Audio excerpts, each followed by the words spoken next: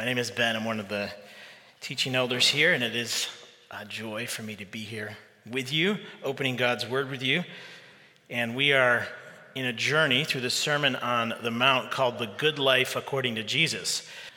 But we're in this series where Jesus is giving the constitution of the church, this manifesto.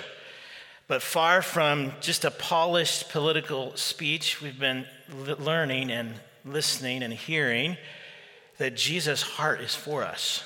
Like, this is Jesus' heart to his people. And he longs to connect our heart with his heart. And last week we were in this section in 17 through 20, which we reread today, kind of this hinge, this transition from the Beatitudes to Jesus' depiction of heart-level righteousness in everyday life. I want to kind of review that because it's really important for our message today and for the rest of this chapter. And I want to begin that review by talking about parenting a little bit and rules that we make as parents. Many of you have little kids, and you know what it's like to make a lot of rules. Some of you maybe remember back when you had to make rules for your kids. You know, these little rules like keep the water in the bathtub, right? Or don't stand on the back of the couch. Or don't throw heavy things down the stairs because your mom's going to think that it's you and freak out. And we come up with these little mantras sometimes. Like one of the mantras in our house is be curious, not critical. In other words, ask questions. Don't make assumptions. Or for our little guy, I have a 8-year-old daughter and a 3-year-old son. And my little son, Caden, his love language is hitting. And so we have this little mantra, hands are for helping and hugging, not hitting. And the goal behind these little mantras is not that our kids will memorize 1,000 little rules by the time they leave the house, but so that eventually they'll understand the heart behind those little mantras. And I know Caden hasn't quite gotten it when he's like, I didn't hit my sister, I kicked her. I didn't hit her, I threw a toy at her. So my goal is not that my son will have 100 mantras he's memorized, but that eventually he'll understand the heart behind them. That whatever he's given, whatever gifts that God has given, are given to love other people and not to hurt them. And in many ways, that's what Jesus is doing in the Sermon on the Mount. He is helping us understand the heart behind the commands of God. We learned last week and we read again this morning that Jesus came to fulfill the law and the prophets. And one helpful way of understanding the word fulfill is to think of it as maturity. That Jesus came to bring to maturity the story of God that we see in the Old Testament. And in many ways, the people of God in the Old Testament are the people of God in their infancy, in their spiritual immaturity, and God gave them a ton of rules. But his heart behind all of those rules, all those mantras, those details, his heart was always that they would understand his heart. They would get to their heart and connect it with his. And this is what Jesus is doing in this sermon. In the same way the Old Testament prophets did, Jesus, in a much more authoritative way, is saying, don't forget the why behind God's commands. And so he's calling us into this place where we're discovering the heartbeat of God through his commandments. If you think of it visually, maybe this will help. This next slide. God wants us to get beyond our behavior to our heart. And then he wants us to look at his commands and get beyond the surface wording of the commands and see what's God's heart behind those commands. And then he wants us to make the connection at that level. He wants us to connect our heart with his heart. And so that's what this Jesus meant when he said, your righteousness must exceed the righteousness of the scribes and Pharisees. It's going beyond the surface level behavior, the wording of the commands, and getting to the heart and seeing where those two things connect. So today, as we look at this first example that Jesus gives of heart level, on the ground, everyday life righteousness, I want us to ask those two questions that we've been asking every week. What is the Spirit encouraging you towards? What is he challenging you and comforting you with. And along with that, asking this question, especially in this teaching, God, what is your heart for me in this? How are you trying to connect my heart with your heart through what you're saying in this passage? So let me just pray. I'll invite you to pray with me that Jesus will do that. Jesus, give us your heart today. You're going to say some hard things in this passage. Help us to remember that you love us and you say hard things because you love us, and that you really are after our hearts. So make us humble listeners, willing to sit under what Jesus has for us today. We pray in Jesus' name. Amen. So I want to walk through this text that we read, verses 21 to 25, and just try to answer two big questions. What's the big deal with anger? That's the first question. And then what are the little steps towards overcoming anger? And we're going to find that they're actually kind of big steps. So what's the big deal with anger? And what are the little steps towards overcoming anger? So look at verse 21. Jesus says, "You've heard it said to the people long ago, 'You shall not murder. And anyone who murders will be subject to judgment. But I tell you,'" and let me just stop there, because Jesus uses this formula 6 times in this passage. He says, "You've heard it said, but I tell you." And what Jesus is doing is he's asserting his authority. He's saying, I have the right to tell you what God meant by what he said. I have the right to tell you what's the heart behind this command. And what Jesus is trying to do is give an unobstructed view of God's heart.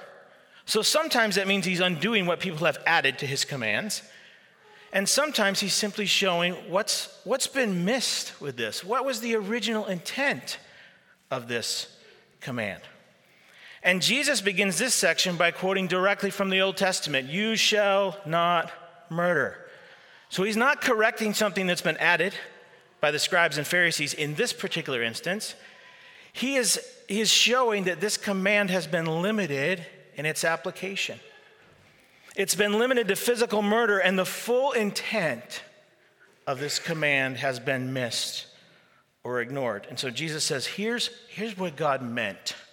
Here's God's heart when he gave the 6th commandment. He says, "I tell you that anyone who is angry with a brother or sister will be subject to judgment." Jesus does not start in the shallow end of the pool. He jumps right in the deep end and says, let me tell you how anger and murder are connected. Some pretty sobering words that Jesus speaks. And right out of the gate, we got a couple of questions that we have to ask. One, is all anger sin? And 2, how is anger related to murder? And when we answer those 2 questions, we're going to discover what the big deal about anger is. So the first question, is all anger sin? Because we read instances in the Bible. Jesus himself, he throws over tables in the temple in anger because poor people were being taken advantage of. Paul in Ephesians actually commands us to be angry. Be angry and do not sin, he continues, but be angry. But then Jesus and Paul both say that anger is something that we need God to eradicate from our lives. So what is it? Is anger good or is it bad? And the answer is yes. And the more you dig into the heart of anger, it becomes apparent that toxic anger is actually a good thing that has gone very bad. It is a good thing that has gone very bad. In his book, Good and Angry, which I highly recommend, by David Paulson, he says, at its core, anger is very simple. It expresses, I'm against that. It is an active stance you take to oppose something that you assess as both important and wrong. Anger expresses the energy of your reaction to something you find offensive and wish to eliminate. It is active displeasure towards something that's important enough to care about. And so anger in its natural state is actually a gift from God. It's a gift from God. You cannot live in a broken world and see what you see in a broken world and not be angry at what you see. If you don't get angry at the brokenness in this world, you're numb to the human condition. And anger done right is one of the most constructive forces for good. It is anger that moves us to justice and to mercy. It is anger that actually moves us to love other people. It's when we say, I'm against that because God is against that. That matters because it matters to God. That makes God angry. And so it makes me angry. But what makes the emotion of anger so powerful in its constructive force is what makes it so destructive when anger goes bad. Theologian Cornelius Plantinga says, good is original, independent, and constructive. Evil is derivative, dependent, and destructive. To be successful, evil needs what it hijacks from goodness. You remember Venom in Spider-Man? Venom attaches himself to Spider-Man and takes the good and commandeers it for evil. Well, that's what happens with sin. That's what happens with anger. The anger is commandeered. The strength of anger, the power of anger for constructive good is commandeered by sin and turned into a destructive force. And anger begins to go bad when we replace God as the standard of assessment with ourselves. When we say, you've offended me, you've crossed my line, that offends me. And one of the first questions to ask when you're angry is, am I angry because my expectations haven't been met? Or am I angry because God's expectations haven't been met? Is this something a loving, holy, compassionate God is angry about, or is it just me? And so the first reason that anger is such a big deal is because it is something good that has gone very bad. And that's the kind of anger that Jesus is talking about in this passage. He's talking about the unhealthy, toxic, sinful form of anger. And in the Greek text, the word angry is in the present tense, which means it's a persistent anger. Some scholars translate it nursing a grudge or resentment, resenting someone actively. And this anger gone bad can take on all kinds of faces. It definitely can take on the vein-popping, blood-boiling, angry, verbally, physically abusive face. Or it can be the withdrawn, cold face, smoldering of resentment that says, you're dead to me. It can be the prolonged temper tantrum of a kid or an adult who has not gotten their way. Or it can be that scowl or harumph behind the phone or the book when you're sitting and relaxing and your spouse asks you for your help. And you just, anger can be irrational, temporary madness, but it also can be a cold, calculated lens through which you view the world as you build a collection of hurt and resentment over time. But no matter how it expresses itself outwardly, either in a burst, an explosion, or an inward smolder, the sobering thing about anger, and the second reason it's such a big deal, is that it has the same DNA as murder. The same motivations in our heart that would move us in their worst expression to kill someone are the same motivations that move us to resentment and to bitterness. And we're going to see this especially in these next two examples that Jesus gives. But let me just put up the slide that we began with here, and let's look at what Jesus is after. At the heart of the sixth commandment, you have that slide, Andre, with the chart on the right-hand side, the heart of God's command? Yeah, there's one after that actually has the sixth commandment. Do you see that in there? It says valuing personhood. Did I miss that one? He's going to find it, I think, if it's there. But imagine on the right-hand side, there you go. Here's the command, do not murder. At the heart of that command is not just the preservation of human life. It is the valuing of personhood. You see, God always looks at us as entire persons, as whole persons. And so the implication of the sixth commandment, do not murder, is to preserve that personhood, that image of God that God has created in human beings, that is body, mind, and soul. That is part of the sixth commandment. And at the heart of our anger is this desire, even if it's a temporary desire, to do damage to somebody's body or their soul. And so Jesus says, if you look at the heart of anger and you look at the heart of the sixth commandment and you connect them there, you can see that the DNA of anger and murder is the same. So God cares just as much about us stabbing each other in our hearts, in our backs, as he does about us stabbing each other with an actual, literal knife. God cares about us as we approach each other as whole people. This is why the whole 10 Commandments could be summed up as love God and love your neighbor. Because you're asking this question, do I value this person, body and soul? And so it shouldn't surprise us that Jesus says this kind of anger is worthy of judgment. The word judgment that Jesus uses is the word for the local town court. 3 to 21 elders, depending on the size of the town. You bring your case to them, they'd evaluate it, they'd judge it, and pronounce guilty or not guilty. And so Jesus is saying, you think anger is no big deal. I'm telling you it's a big deal. It's a sixth commandment big deal. It's a go to court and have a guilty verdict pronounced big deal. But he's not done. Like every good preacher, Jesus has 3 points. All right?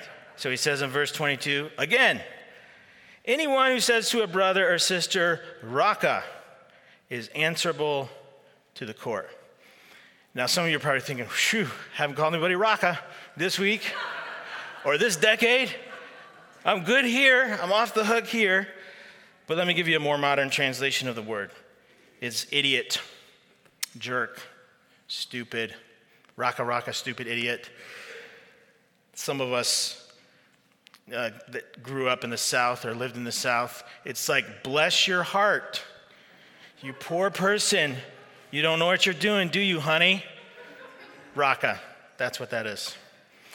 And all of these have one thing in common. They question the mental competence of someone, but the reason they question their mental competence is because it's a desire to dismiss them or shut them up. You see, if you're an idiot, there's no point in talking to you. If you're stupid, then you're not worth my time. And so when we say things with malicious intent like shut up or talk to the hand, do we still say that? Or I'm done. Like that last week I had a heated agreement with my wife, otherwise known as an argument. And I said, I'm done. And I didn't mean I'm done with our marriage. I'm done with this conversation. And I walked away, and I had to come back later and say, please forgive me for temporarily murdering you. Because that's what I was doing. Like I wanted the conversation to end, and so I said I'm done as a way to shut her up. And the DNA of that is the same DNA as murder. And you don't even need words, right? Some of us, myself included, have this amazing ability to make people feel like an idiot with our facial expressions. And I'm really good at that. My wife tells me that I'm good at that. And so I've been asking the Lord, please change that about me. And maybe some of you are good at that too. You don't have to say stupid, you just have to look a certain way. And I was like, yep, that's what he's doing. And again, what's important is not memorizing a list of words that you don't say. Jesus isn't saying, okay, make a new list, thou shalt not murder, and here's another list of things to do, not to say, not to look like. No, what Jesus is doing is saying, get behind the why of your words. And whatever words you use, whatever facial expressions you express, you're asking the question, am I communicating through this that someone is less than? That they're not worth my time? That they're just to be dismissed? Am I damaging their soul, their personhood, their reputation, even temporarily? If so, we've entered the territory of murder. You guys convicted yet? I've been in this for 3 weeks, so I'm a lot convicted over Jesus' words. And that's why, again, we shouldn't be surprised when Jesus talks about judgment. This time he says you're answerable to the Sanhedrin, the court. That's the 71 elder court, the Supreme Court of Jesus' day in Jerusalem. And Jesus is saying, you think calling someone an idiot is no big deal? I'm telling you, this is a big deal. This is Sixth Commandment stuff. This is a Supreme Court case that doesn't get kicked out. This is real. This is honestly touching the heart of God when he says to do no murder. Jesus isn't done. He's got one more. He says, and anyone who says, you fool, will be in danger of the fire of hell. And while raka, idiot, is dismissal, this is just outright contempt. The word behind the word fool is moros, where we get the word moron from it. But this is not the way we use moron. We use moron in the sense of stupid. But this was much, much worse, much deeper. When you called someone a fool, you were not just questioning their mental competence, you were questioning their moral compass. A fool is someone who is morally incompetent, or as one theologian said, like someone who is vile and not to be loved. In fact, it was essentially the equivalent of saying to someone, you're going to hell, or go to hell. And in the Middle East, it was and still is this honor-shame culture, where individuals were expected not to bring shame to the community that they were in. And so to call someone a fool was to say, you're in this community, but you don't belong. Like, you should go to hell because that's the only place you're worth being, that's worthy of you. And all you have to do is spend 10 minutes on social media, and you realize that the shame culture is not just an Eastern thing. We have our own shame culture in the West. And when someone posts something that offends someone, instead of engaging that person with honor and curiosity and engagement and charity, the frequent response, and this is across all political and religious spectrums, it's not just one group of people that does this. The frequent response is simply to put them in a bucket, to name them a name that will dismiss them and say, you don't belong here. And so people will launch insults like, you're just liberal, you're progressive, you're woke, you're a right-wing nut job. Fill in the blank. What's the epithet that can be said that puts people in this box where they can just be dismissed instead of engaged with as a person? As a person. And I'm bringing this up because it's really easy for us to be discipled by our culture. Like, any of us that are on social media long enough, you start to be affected by that. And so when we have everyday relational conflict, when someone offends us and doesn't meet our expectations, instead of love and humility and curiosity, do we find ourselves tempted to take the easy route and just figure out a way to dismiss them by putting a label on them, a name on them? Do we roll our eyes in disgust or assign a moral category to behavior that may or may not actually be a moral thing? Do we say things like, this is easy for me, I don't know why it's so hard for you to follow Jesus this way? Or, I can't believe you call yourself a Christian and you do that. Or, that's the problem with you Enneagram 6 types. Or, fill in the blank with your favorite personality that you use to bludgeon people and make them feel less than. Now, like Jesus, I'm trying to offend everyone equally here, okay? And I promise we're getting to the good news, but don't wriggle out of the tension too quickly. One of the themes that came up in our prayer meeting before the gathering is just this image that Jesus is a surgeon, and he's got really careful, wise hands and a loving heart, and we like to jump off the table too quickly when he's trying to do surgery on us and show us our heart. Jesus never cuts without the intention of healing. And so let him do his work if he's working in you right now. And once again, Jesus ends with this statement of judgment with a lot of irony. Jesus says those who essentially tell others to go to hell are themselves in danger of hell. And the word Jesus uses for hell is Gehenna. It was an actual place in Jerusalem, on the south side of Jerusalem, where they took their trash and they burned it. And it burned 24/7, so it became this metaphor for eternal judgment. And so the people that were listening to Jesus would have been shocked to their senses because they'd been to hell. They'd been to Gehenna. They'd thrown their trash in. They'd smell what it smelled like. They felt what it felt like. And the response would have been, really, Jesus? I mean, is that bad? It's really that bad? It's worthy of that kind of judgment? And Jesus says, yeah, it's a big deal. It's a big deal. And so there's a third reason that we know our anger is a big deal. The first one is it's something good gone very bad. The second one is it has the same DNA as murder. But third, our anger is a big deal because God is at war with our anger. He is against our toxic anger. He wants to eradicate it from our hearts. He is at war with anything that is at war with his creation. And I love how theologian Frederick Bruner says it. He says, the holiness of God is at war with all bitterness, hatred, and hurting. And where divine holiness collides with our hostility, the crash is called the wrath of God. God's wrath is God's war of love against everything gratuitously hurtful. God's love would not be love if it did not work to remove all that ungraciously hurts. And as much as God is against our anger, he is for us as his people. And he doesn't just drop the judgment bomb and move on. He gives 2 case studies to help us with our anger. And so these are the little big steps towards overcoming anger.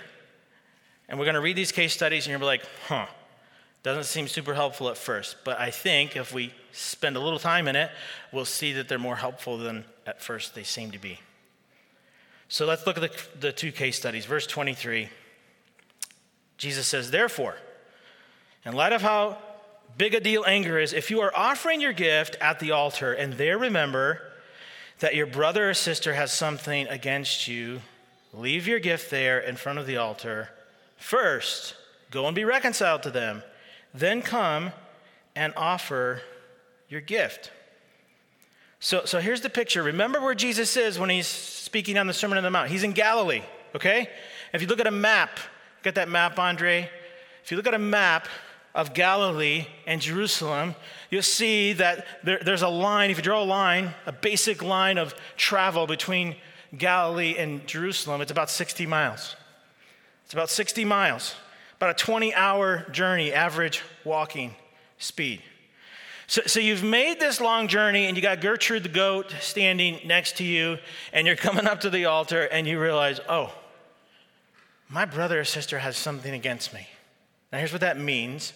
We don't use this language, but if someone has something against you, it means you've sinned against them, and they have a legitimate reason to have something against you. So you're the one who sinned in this case. And you know someone knows you've sinned against them, and you need to make it right.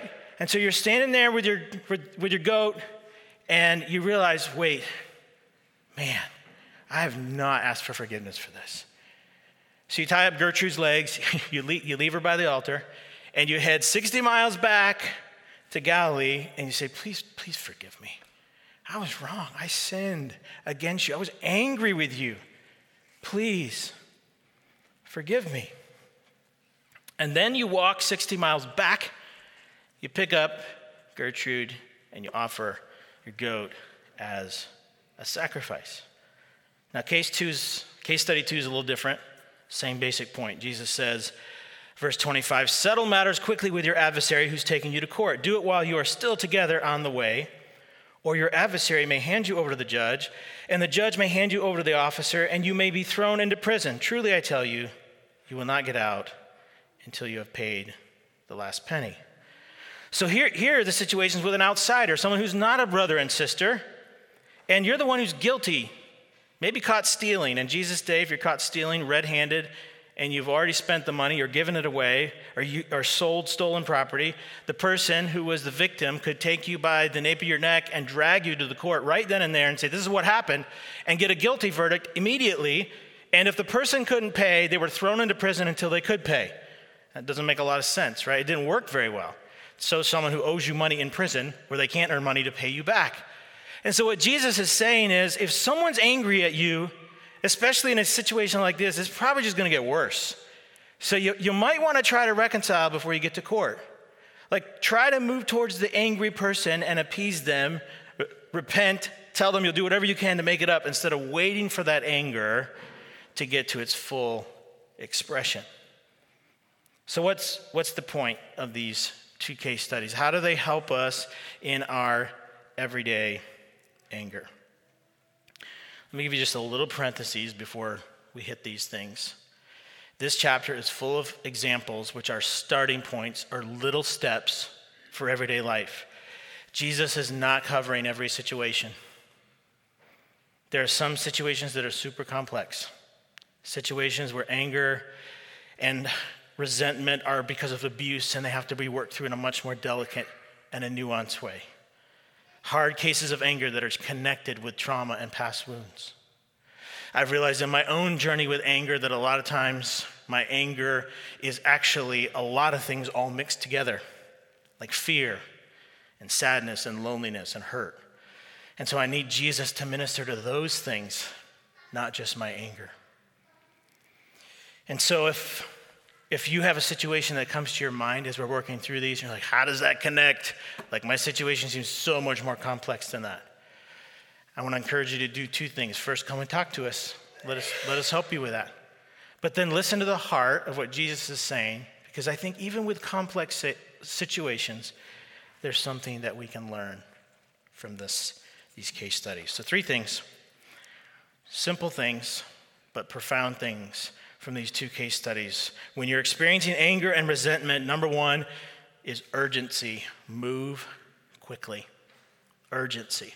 William Barclay says when personal relations go wrong, in 9 cases out of 10, immediate action will mend them. And the major point of both these case studies is don't let anger brood. Address it right away. Move quickly. Go the 60 miles. Get to the heart of it really quickly. And here's why urgency is so important. Let me give you 3 metaphors really quickly that help us understand what happens when we let anger simmer, okay? First of all, resentment or anger, it deliberates. So think of a courtroom. And I'm pulling this from David Powlison, his book, so I'm paraphrasing him a lot.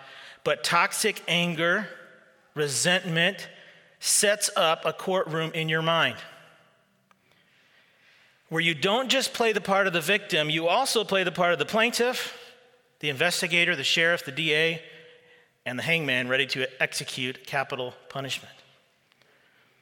Here's the thing, the courtroom of your mind becomes a kangaroo court where the accused doesn't get a defense attorney, doesn't get character witnesses, doesn't have due process or the benefits of extenuating circumstances. There's no second chances, there's no mercy. There's just you trying the person you're angry at and them being found guilty. You ever done that? Had imaginary conversations in your mind where you present all the evidence and the evidence is so overwhelming and so compelling that the person is just pronounced guilty. We do that. That's what anger does. It sets up a courtroom in our own mind. That's why self-righteousness and anger are twins. They go together because we begin to look at other people and think our judgment is right. But it gets worse because resentment deceives. Resentment is a tremendous builder of worlds. You ever see Inception? And Dom has that ability to build these worlds that are so real that the people in that dream world think they're real. Well, resentment does that. It has the ability to build worlds, to make it seem like what you're seeing is real when maybe it's not, where you become the king of perception. And so instead of curiosity and humility, you see conspiracy against you. And resentment often views people through the lens of past hurt and begins to see offenses that don't actually exist. And you build this world that feels so real that suddenly you find yourself living in a world of misery that you have constructed. And so Jesus is like, take care of it quickly. Don't build a world of deception. And then third, resentment destroys. James 3 says our tongue is like a fire, set on fire from hell. And anger is so destructive. It is so destructive. It is like an uncontained forest fire if it is allowed to continue. A spark of unhealthy anger left unattended can become a raging, destructive fire.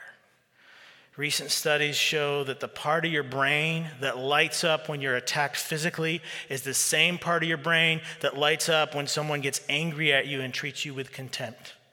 Jesus knew what he was talking about when he connected anger and murder together. Anger can destroy not just others, but also yourself. Anger turned inward is so powerfully destructive. So Jesus says, move quickly. But then second, community, move towards people. Move towards people. And this, it seems so simple, but this is so critical, right? If toxic anger is damaging to someone's person, if it objectifies them, if it depersonalizes them, then the opposite of anger, the evidence of repentance, is that you treat people, as image bearers. And so can you imagine this story that Jesus gave? Can you imagine the guy in Galilee that sees his friend coming from 60 miles away? And his friend says, yeah, I left my altar my gift at the altar. I left the goat there. I came back because I need to tell you something. I'm sorry. Imagine how valued that person feels. You went 60 miles for that? To sit down with me and to tell me you're sorry? Wow. That shows value to the person. I'm going to get on my soapbox a little bit here, okay? We have so many forms of communication nowadays that are impersonal, right? And it's so much easier to pick up our phones and post a aggressive or passive-aggressive post on social media or send a text or an email. When what we need to do most of the time is either pick up the phone or better yet, drive 5, 10, 50 miles and sit down with a person and say, man, I was really hurt by what you did, and I'm angry. Can we talk about that? I'm not going to be a soapbox legalist, but I do want to encourage you to ask the question, does the way you're communicating when you're trying to reconcile with someone, does it communicate, hey, I really value you as a person? Like, I really want to hear you. I really am curious. Why'd you say what you said? I want to hear that. I can't tell you how many times I've gotten here to work and I've had to pick up the phone and say, Amanda, please forgive me. Like, I messed up. I was going to say Jack ASS. So I messed up. Please forgive me. I forget what we can say in church and what we can't. And there's been times I've had to pick up the phone and call a brother or sister and say, hey, what you said the other day, that really hurt. Can you tell me like why you said that? Like, I'd love to understand that and help work through this. Because if I let it go, then resentment and bitterness just build. And so when we understand that the heart of the command is valuing the person, we ask the question, how can I communicate in such a way, move towards reconciliation in such a way that shows them I value them? So urgency, community, then finally worship. Move towards God. Move quickly, move towards people, then move towards God. Now, you might be wondering, why is this last and not first, right? Why does Jesus say, drop your goat mid-worship, go be reconciled first? Because intentionally unreconciled relationships, and I'm using the word intentionally unreconciled relationships, because sometimes we do try and they're not reconciled, but when you intentionally don't move towards reconciliation, that can hinder your worship. Peter, in 1 Peter says, hey, wives and husbands, if you don't treat yourself like your image bearers, your prayers are going to be hindered. Wow. Don't treat your spouse like an actual image bearer, someone made in the image of God, and God is going to not hear your prayers. That's pretty serious. Jesus says later, if you won't forgive, then you're not in a place to receive the Father's forgiveness.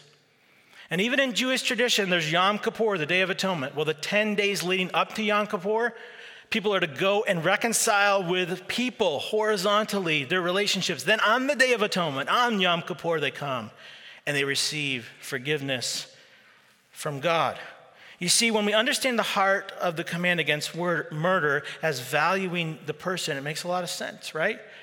Because as you're worshiping, the word means worth-ship, right? You're saying God is worth worshiping. And you start to think about, what does God value? Where does God show worth? Well, God values his image bearers. God values people that he has made. And when we start to have our hearts realigned to what God values, it should move us to say, if I haven't valued that person, I need to go as an act of worship. This isn't worship paused, okay? This is not worship paused. This is worship continued. And Jesus is saying, don't stop worshiping. Just take the scenic route, right? Go to your friend first and reconcile as an act of worship, as an act of saying, God, what you value, I value. And so I'm going to reconcile. Then come back and worship me. And I love that Jesus says, come back. He says, come back.